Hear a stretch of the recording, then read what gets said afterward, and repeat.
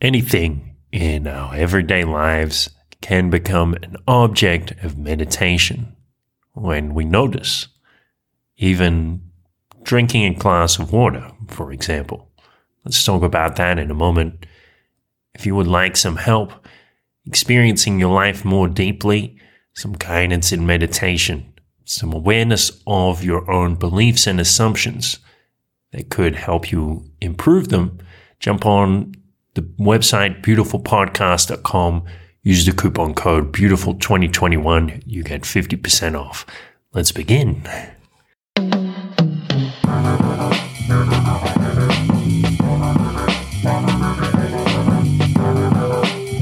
This is a beautiful thought. Welcome, beautiful thinkers. I'm still out here just about in the jungle in Chiapas, near the municipality of La Concordia. I'd like to talk about simply noticing. So, let's say you're sitting at a table and you have in front of you a glass of water or a bottle of water. You might exercise your awareness, your mindfulness, focusing on your body and the sensations as you drink that glass of water, focusing on picking up the water, the weight of it as it moves towards your mouth, sensations in your fingers, the movements of your arm in your muscles, moving up towards your mouth. You feel the glass touch your lips. You feel the water enter your mouth. And you focus a little bit more. You feel the water moving within your mouth. You notice in which parts of your mouth the water is entering, which parts it is not.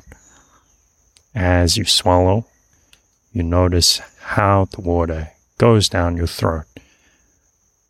With a little more presence, you might even notice some internal processes.